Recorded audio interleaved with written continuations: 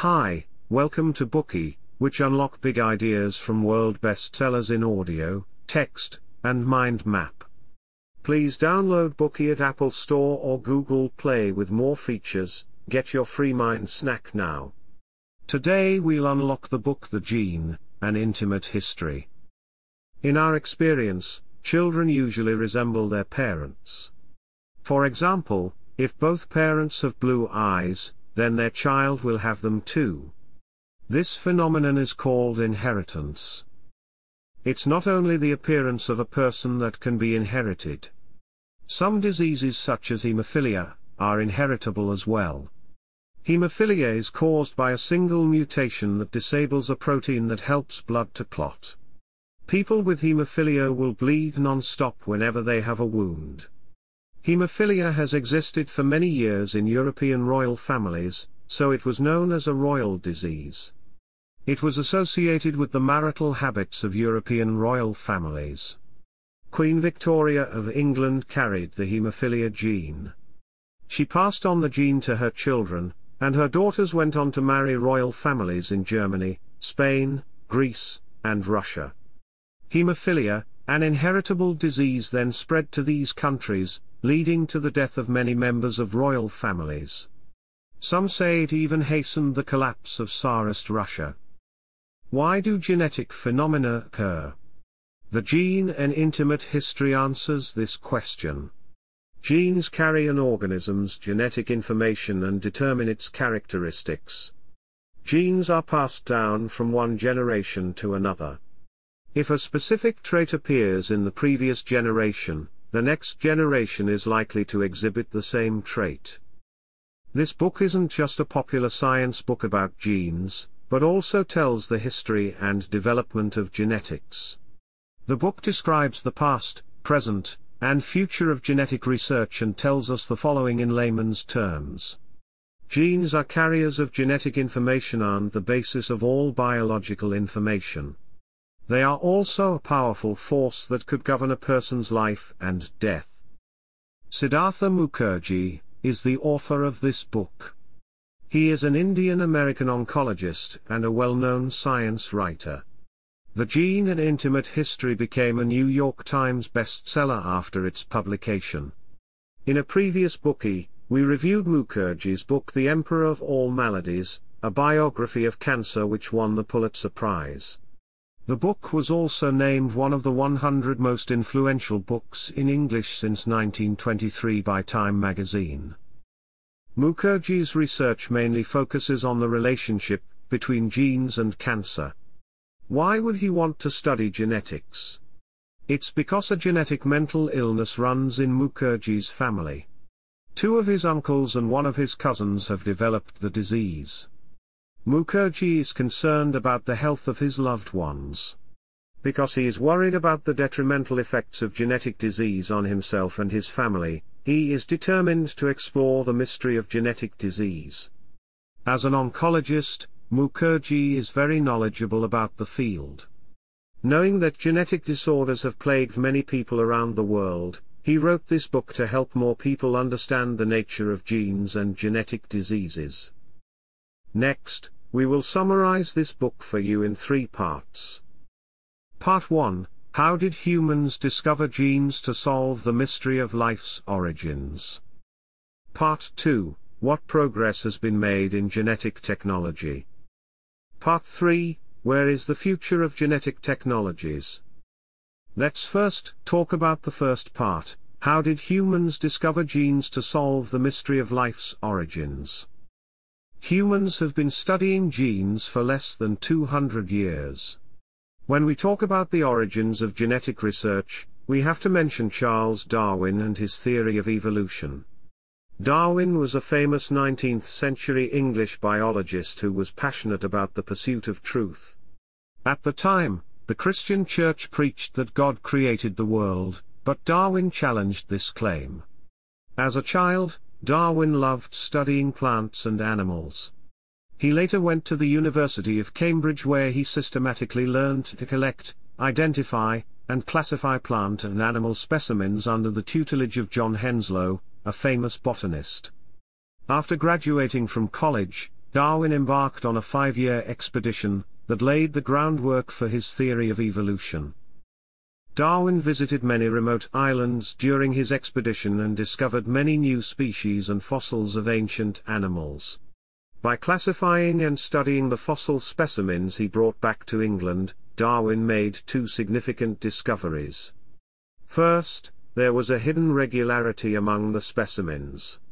For example, the fossils of giant sloths had been found in places where small sloths were active. Second, there were many similarities between seemingly different species. Specifically, there was virtually no difference between different-looking birds from South America such as wrens, warblers, blackbirds, and grosbeaks, which were all anatomically related. By combining these 2 significant discoveries, Darwin came up with a simple but revolutionary idea. All species of life have descended over time from common ancestors. So what was the force that drove biological evolution? Darwin believed this force to be natural selection and sexual selection.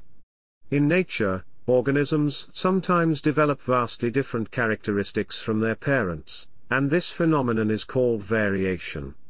If these variations are conducive to the individual's survival in its natural environment or its courtship and reproduction, they will be retained. If they are not, the variations will be eliminated. Under the influence of natural selection and sexual selection, favorable mutations help the mutants survive and reproduce and eventually become a new species. That is the principle of evolutionary theory. However, one question remained unresolved in Darwin's theory: how are species characteristics reliably transmitted to future generations? Gregor Mendel would later answer this question. A scientist who lived around the same time as Darwin, Mendel proposed the laws of heredity. He explained the nature of heredity through his famous pea hybrid experiments. Mendel noticed that each trait in his peas plants had different variants. For instance, tall-stemmed and short-stemmed plants were different variants in terms of plant height, while white and violet flowers were different variants in terms of the color of the flower. In an experiment, Mendel first created purebred pea plants whose offspring all shared precisely the same traits as their parents.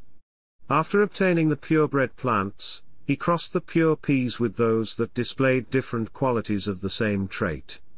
For example, to obtain the first generation of hybrids, he crossed high-stemmed plants with low-stemmed ones and hybridized yellow-seeded plants with green-seeded ones. The first generation of hybrids exhibited only one trait. For example, all of them were tall or all had green pods, and so on. Mendel obtained the second generation of hybrids through further hybridization. These displayed a variety of forms, including high and low stems, green pods, yellow pods, and so on. Mendel documented all the exhibited traits of each generation of hybrids. He experimented with hybridization for 8 years, and collected a large amount of data. He analyzed these data and proposed the basic laws of inheritance in peas. According to Mendel's laws of heredity, inheritance is the process of passing information from parent to child, in which the male germ cells of an organism such as a sperm carry one piece of information, while the female germ cells such as an egg carry another piece of information. We now refer to this information as alleles, which was developed by later geneticists in the 20th century. An organism can acquire one allele from each of its 2 parents. When the organism produces a sperm or an egg, the alleles will split up again and enter the sperm or egg before being passed on to the offspring. When 2 alleles are present simultaneously in an organism, but only one of the gene's traits is displayed, that gene is called a dominant allele. The gene that doesn't display the trait is called a recessive allele. The trait controlled by the recessive gene will only appear if the organism acquires 2 recessive genes simultaneously. Mendel's discovery opened the door to genetics. People may wonder, where are genes located in the cell? What is its material form? What does its structure look like? Let's first look at how the location of genes in the cell was discovered. In the 1890s, German embryologist Theodor Boveri proposed that genes resided in chromosomes within the cell's nucleus. His hypothesis was later verified by other scientists. Chromosomes turned out to be the carriers of genes. As scientific knowledge advanced, it was discovered that chromosomes were made of proteins and deoxyribonucleic acid, DNA.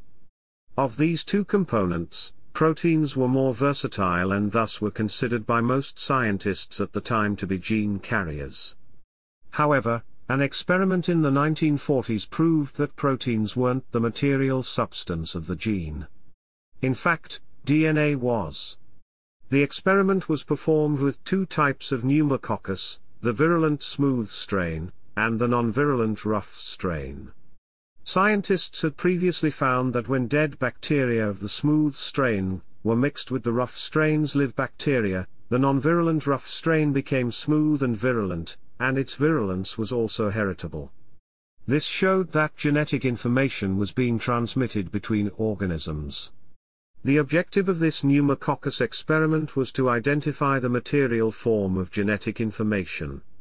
Scientists had painstakingly isolated the chemical components of pneumococcus and verified them one by one to identify the constituent responsible for the transmission of genetic information. They found that this constituent was independent of sugars, lipids, and proteins. After many more experiments, they finally proved that DNA was the material form of genetic information. Finally, let's look at how the three-dimensional structure of DNA was discovered. After identifying DNA as the carrier of genetic information, scientists began to work on figuring out how DNA was structured. In 1952, biologists used X-rays to obtain a cross-shaped image of DNA, the famous photograph 51. Through simple calculation, biologists realized that only some sort of helical structure could produce the cross-like shape shown in the image. This shape suggested a double helix structure. Soon afterward, biologist James Watson and physicist Francis Crick collaborated to study the three-dimensional DNA structure by constructing a model of DNA's molecular structure. Their research eventually confirmed that DNA was a double helix. Scientists also discovered that DNA contained four components called bases.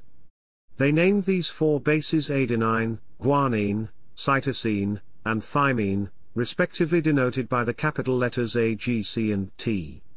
The number of adenine units equaled the number of thymine units, and the number of guanine units equaled the number of cytosine units. That concludes the first part of our Bookey. We learned about how genes were discovered. Darwin's theory of evolution overturned the doctrine of divine creation. Mendel discovered the laws of heredity through his p-hybrid experiments. Scientists later identified chromosomes as the carriers of genes, the forms of genetic material, and the structure of DNA. Today we are just sharing limited content.